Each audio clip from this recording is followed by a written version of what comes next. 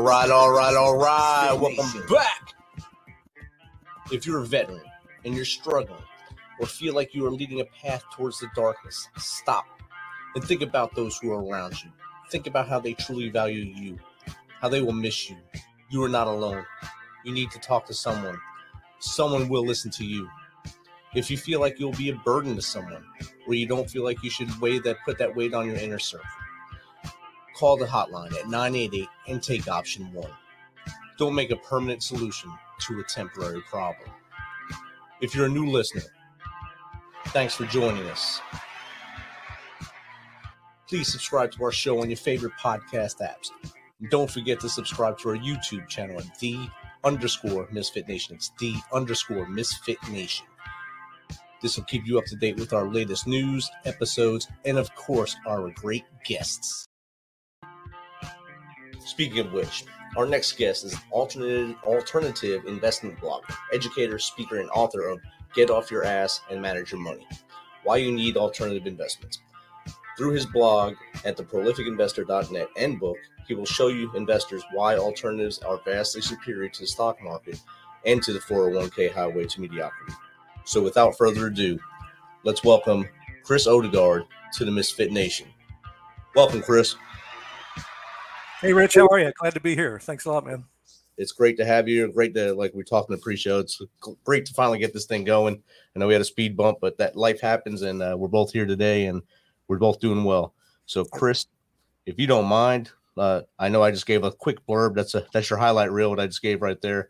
Let's talk a little bit about it, as far back as you want to go to where we are now. Let's learn a little bit more about Chris.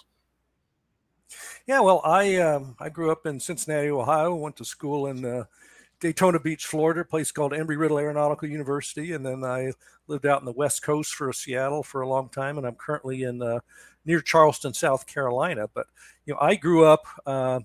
If anybody's ever read the Cash Flow Quadrant by Robert Kiyosaki, he talks about ease. I grew up with a family of ease. That's employees. There was no business, there was no entrepreneurship, anything like that. I kind of learned what my parents and everybody around me knew, and what they did was to go to school and get a job with benefits and work there, and then until you retired, and then that was it. And put all your hard-earned money into the company 401k for, and you're basically just investing in the stock market. And that's what I did for quite a lot of years. I was what I like to call a conventional investor. And, you mentioned that I call it the 401k highway to mediocrity, because if you're investing that way in publicly traded things through a 401k, you really do get mediocre results. But that's what everybody knows, and that's what they do. And, that all changed for me when I had a huge illiquidity event in my mid-40s where I lost 55% of my assets and thousands of dollars a month in cash flow. My situation happened to be caused by a divorce, but it could be lots of different things. And just by coincidence, a friend of mine recommended a book to me, and it was Robert Kiyosaki's Rich Dad Poor Dad. And that's where I learned about all the rest of the market, which is everything that's not publicly traded, not on the stock market. And those are called alternative investments. So I switched pretty quickly from conventional to alternatives. And in 9 years, I made up that 55% loss, multiplied it many times over, quit my corporate job, and I'll never work again in a traditional, in a job anymore. So anyway, that would have not happened if I'd stayed on that 401k highway to mediocrity. So I'm all about sharing that information and try to get people, hopefully you get some young people who never get on that highway, or if you're already on it, get off it at the nearest exit and start doing something different and smarter with your money, so that someday, you can make work a choice instead of a necessity. So that's kind of my story. Right, and it's a good story right there. And you had a pretty good speed bump in your late in life there in the 40s there. So that's a hard time to get that speed bump, because by that time you thought you had that little nest egg, I'm sure, doing the comfortable investing that most of us understand and learned from our parents and their parents to do everything the comfortable way. Don't go outside those lines and do the 401k, have that 9-to-5 job, and invest in this, and have insurance so he has that backup on you. And I think that's the conventional wisdom, I think, is the word for it there. that Yep. people stay with that conventional wisdom. And like you said, it does lead to that highway to mediocrity. How do you coach people to maybe pump the brakes and maybe turn left? Yeah, well, it's all about the stuff I put on my website. I write articles, I do videos, and like you mentioned, I wrote the book, and I guess I published last year, and I thought, wow, I made so many wrong turns on this journey. One step forward, three steps back. If I could put that all in a book, maybe I could give people a more efficient path with a lot less mistakes. So that's what I lay out in the book, and there's an action guide you can download from there. But yeah, there's just a lot of it's like the first, I think it was Galileo who first said the world was round. Well, everybody knew the world was flat, so he was crazy, right? So when some guy like me says the 401k sucks, nobody believes you, right? Because you're just like this lone voice out there. That's starting to change though. So I just try to put out as much information as I can, about why alternatives are better. And do you think a combination of doing both would even help, or just sticking with one or the other? Yeah, absolutely. I mean, I'm like 95% in alternatives and very little in the stock market, but that's just me. And most people probably aren't going to do that. But for example, the average annual return of the S&P 500 since its inception is somewhere just like 9. It's right around 10. Let's just call it 10%. And that's before taxes and inflation. And in the environment we are now, where real inflation is actually above 10%, your money invested that way isn't even maintaining its buying power. You're losing money if you're only making 10% when inflation is real inflation is higher than that. And for me in the alternative space, I mean, I routinely get average returns of 25% and higher, which means that with those kind of numbers, about every 4 years, you're doubling your money. So think how different people's futures would be if, they were doubling their money, every 4 years instead of, every 17 or 20 years or whatever. Right. Definitely. They'd be a lot happier headspace and timing at that point too. Yeah. You've talked about alternative investments, and you brought up the Standard & Poor's, which is the conventional side. What are alternative investments? How do people get into them? Yeah, so everything that's not publicly traded, everything outside the stock market. So that would be, every type of real estate, from single family rentals, apartments, self-storage, shopping centers, something called notes, like promissory notes. So, people that own a house usually don't buy it with cash. They get a bank loan. Well, individuals could actually, that loan is an asset to the bank and it's a liability to you as the borrower. Well, those loans get sold off, and I have invested in notes and owning mortgages like that. So people are paying me every month for 30 years and instead of the bank. So that's something you can do. Precious metals, cryptocurrency, business equipment. I own ATM machines across the country, and they just produce cash. So, then even actually over a properly structured, overfunded cash value life insurance is a really positive investment. How does one get into that? Do they just have to research and do it, or? Yeah. So I would, there's a couple ways. It requires a lot more education than, just you get a job and they automatically opt you into the 401k and they take a certain percentage and it goes into these set funds. So that just doesn't exist in this world. So you need to read books like mine and Rich Dad Poor Dad. You need to start getting on some different podcasts like yours and other ones, and you need to join some type of a group of like-minded people. And my favorite group, and I don't get any any compensation or anything for saying this, is a group called Left Field Investors.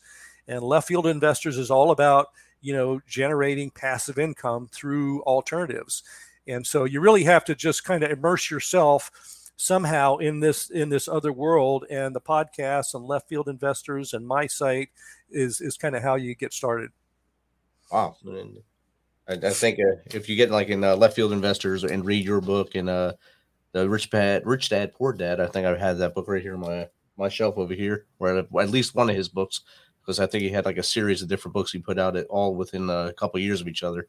And I think as I was getting out of the military, those were the things that they were suggesting to read as I got out. I said I could have used this while I was in, so it would have helped a lot more as I get out. Yeah, right. Yeah. There's a lot of good information in there. So how is your book doing right now? And you said it's been out for a year, and I'm sure. Yeah, I like to call it, unless you're J.K. Rowling's, I don't think most authors get rich writing their book. So it's a marathon, not a sprint. So it's kind of a slow and steady selling process. So it's doing okay. Yeah, I like you said, J.K. Rowling or Stephen King. Mr. Patterson there. You can't just come out there and all of a sudden you have a bestseller on the New York Times top 10 bestseller list and generating thousands of dollars a week off one book. For us little guys, it's a hit. You reach one, teach one. That's what my book's for. That's what your book is for. So you reach one, teach one, and then word of mouth helps it go along the way. So I know that helps you out too.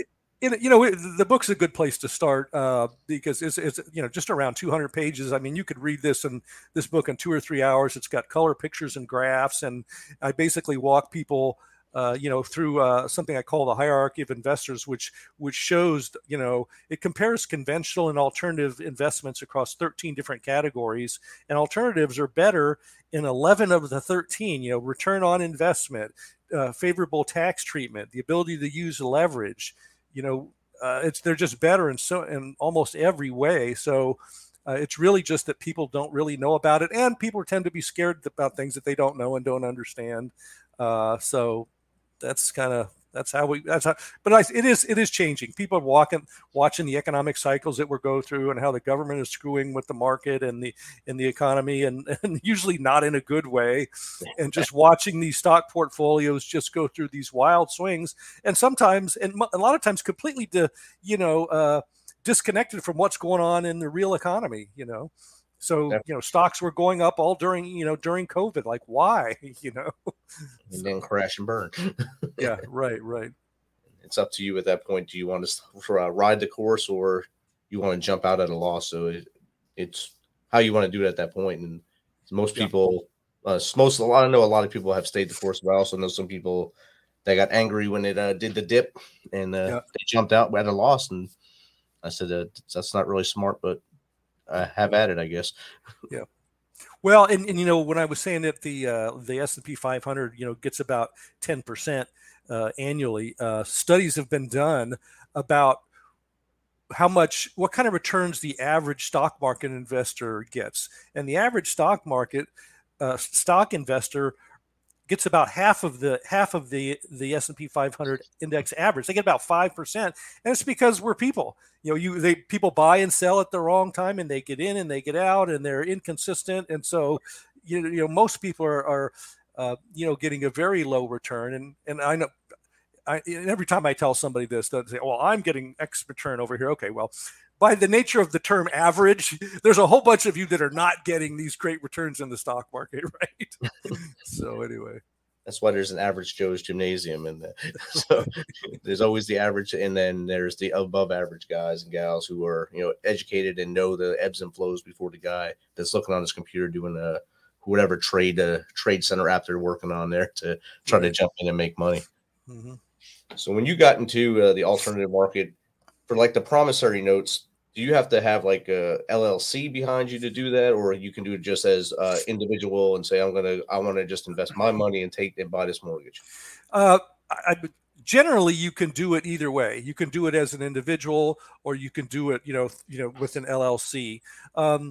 So if you're, the government and the IRS in particular rewards businesses with great tax treatment. If you're an employee, you pay taxes on your gross income. Think about it. Your employer pays you. The government takes its taxes first, and then you're left with, you get to live on what's left over. Right. The way businesses get taxed on their net income, you take your gross revenue, you subtract all your expenses, and then you pay taxes on the net. So I do all my investing through a business structure, so I get that same tax treatment.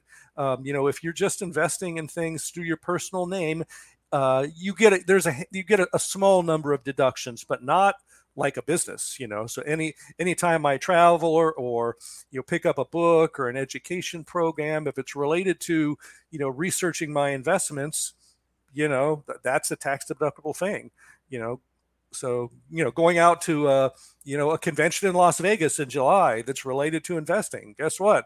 That's a business expense. It just so happens my daughter lives out there, and part of the trip is personal. It's personal.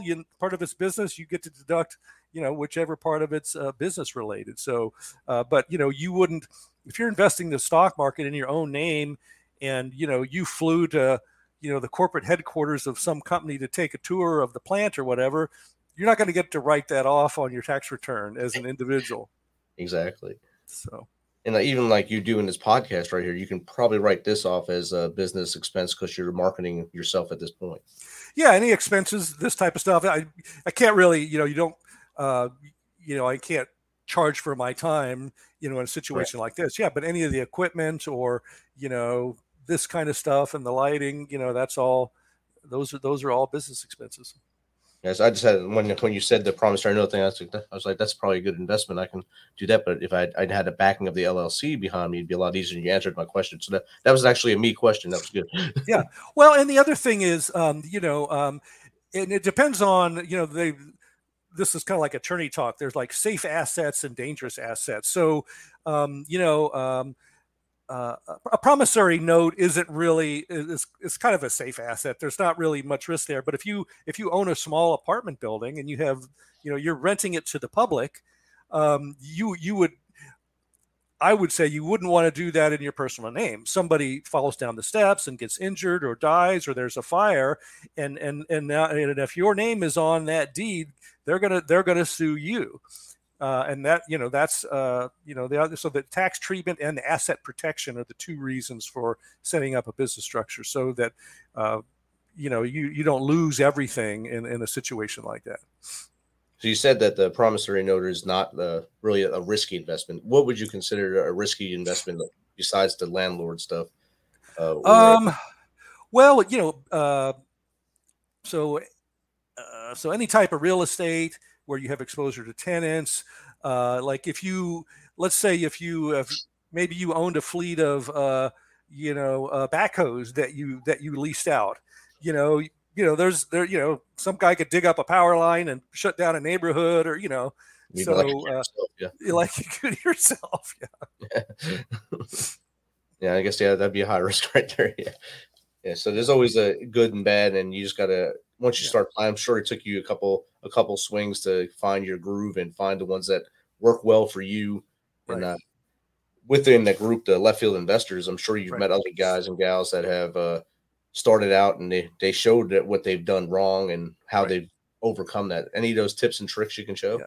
Well, and I'll just sidestep that, that's the benefit of groups like Left Field and other ones is, in this particular case, they have forums. So if you want to say, hey, what do you know about this apartment syndicator or the guys that put together these ATM deals? If there's not a subject on that, that business already, you can go and start one, and basically it's the best way to figure out who you're going to be in business with and invest with is just from referrals from other people that have experience. So that's the benefit of those types of groups. But then there was a question in there that I kind of you were asking.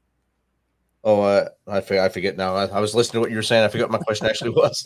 All right, we'll get back to that. Well, and getting back to the liability thing. So let's just say you owned an apartment building, a small apartment building, and nothing happened in the apartment building, right? But it's owned by you in your name, and you have a car accident over here, completely unrelated. Well, when they go to sue you, they're going to look at everything you own. They're going to go, oh, look at this. Rich owns this apartment building. So we're not only going to get his personal residence, we're going to his car and his truck. We're going to go after that apartment building. But if that apartment building is in its own entity, then, it protects you from inside liability from within that asset, as well as some other outside liabilities. So somebody can't come and take that. Right. I remember the question now, like tips and tricks that they've given you on the Left Field Investors, like what to stay away from when you're starting out, or maybe what to jump right on when you're starting out. Well, I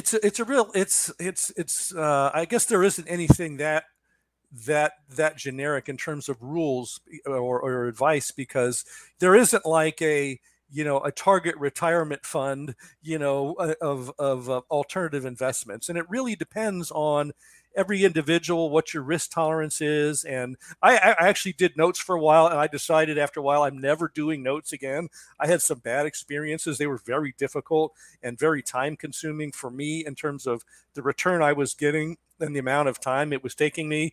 So some of these things, they're not like, a stock or mutual fund where you put your money in. And sometimes there's a work, like if you have a property and you're managing it. So I was buying what's called non-performing notes. So this is where somebody had defaulted on their mortgage. And then my job was to go, I would buy these notes at a discount. And then I would contact the homeowner and say, hey, look, how can we get you paying again on some schedule so that you can stay in your house and I don't have to take it.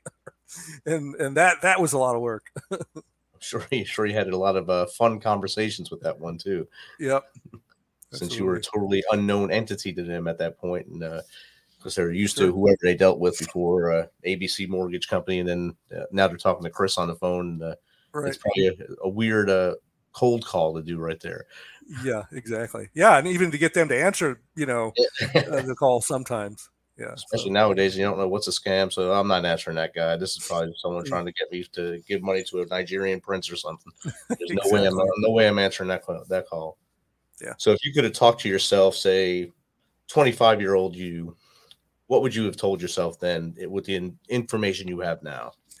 Oh my gosh. I remember when I started my first, corporate job, and the company, they had this branded 401k, and I didn't know what that thing was. I'd never heard of a 401k. And I asked somebody who I trusted, what do you think about that? And his answer was, put as much money in that 401k as they will let you.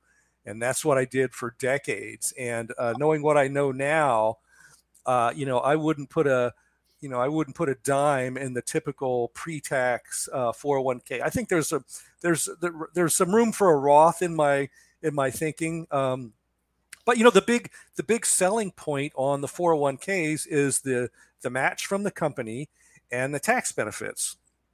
So I have an article on this on my website where I've compared what's a better investment. Let's say a $20,000 investment in mutual funds in your 401k, or a $20,000 investment in a single family rental in the form of a down payment. So you in the 401k, you're going to put $20,000 in, you're going to get $20,000 worth of mutual funds. If you take the $20,000 and put it as a down payment, you're going to get $100,000 property. And the single family rental also has something similar to company match, and it also has tax benefits, and they're better. So the match is that every month for the next 36 years, somebody else is paying off your mortgage. That's free money to you. And in the 401k, you get it one time when you make it. You get this for the next, however many years. And then the other thing is the tax benefits. Real estate comes with something called depreciation. So you get a tax benefit for the next 26 and a half years. And when you compare the value of the company match and the taxes in the 401k versus the benefit of the other people's money in the form of rent and depreciation, in the single family rental, those benefits are almost 3 times greater than the 401k. So it doesn't even stand up on its two big selling points.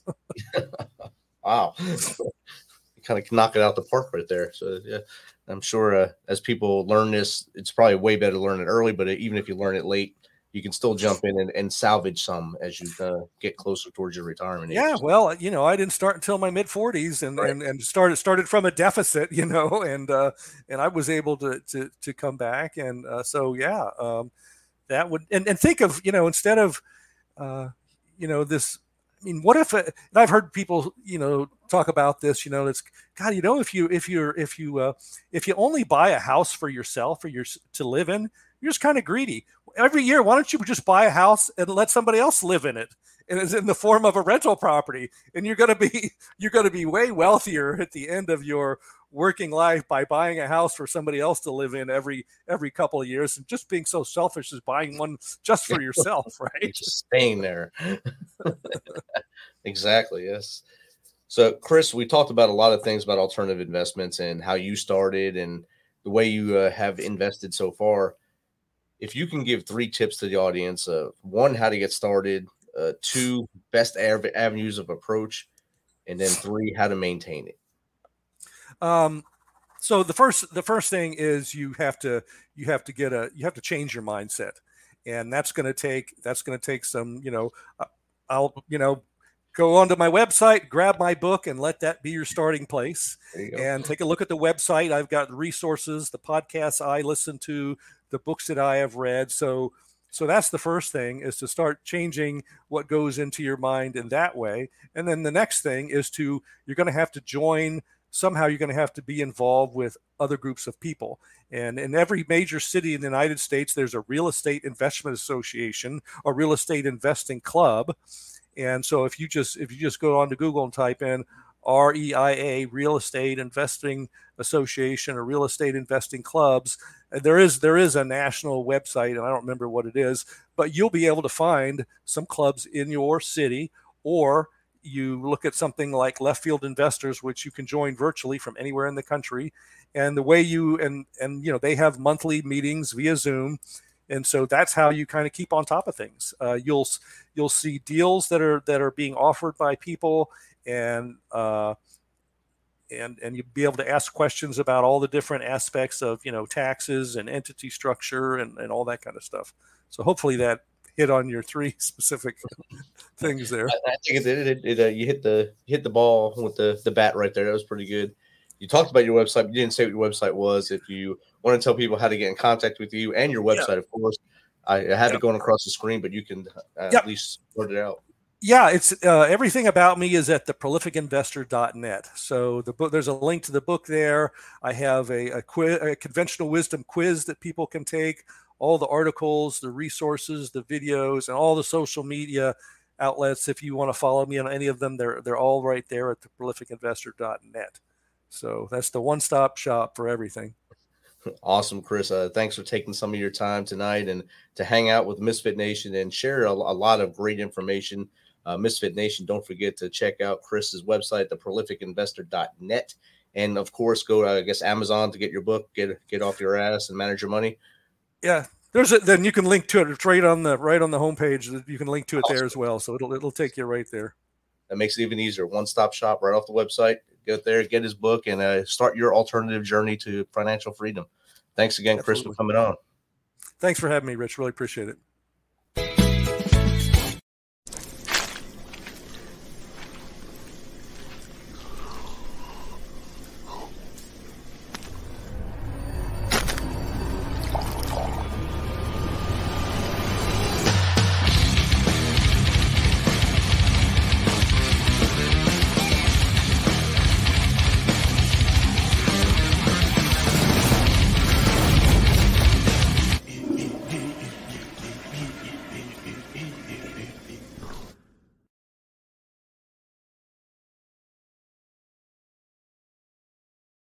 Thanks for checking us out and being a part of the MisFit Nation. Don't forget to visit our website at themisfitnation.com. It's themisfitnation.com to catch up on all of our episodes and also to get some of that great MisFit Nation gear. As always, be humble, stay hungry, and keep hustling, because we are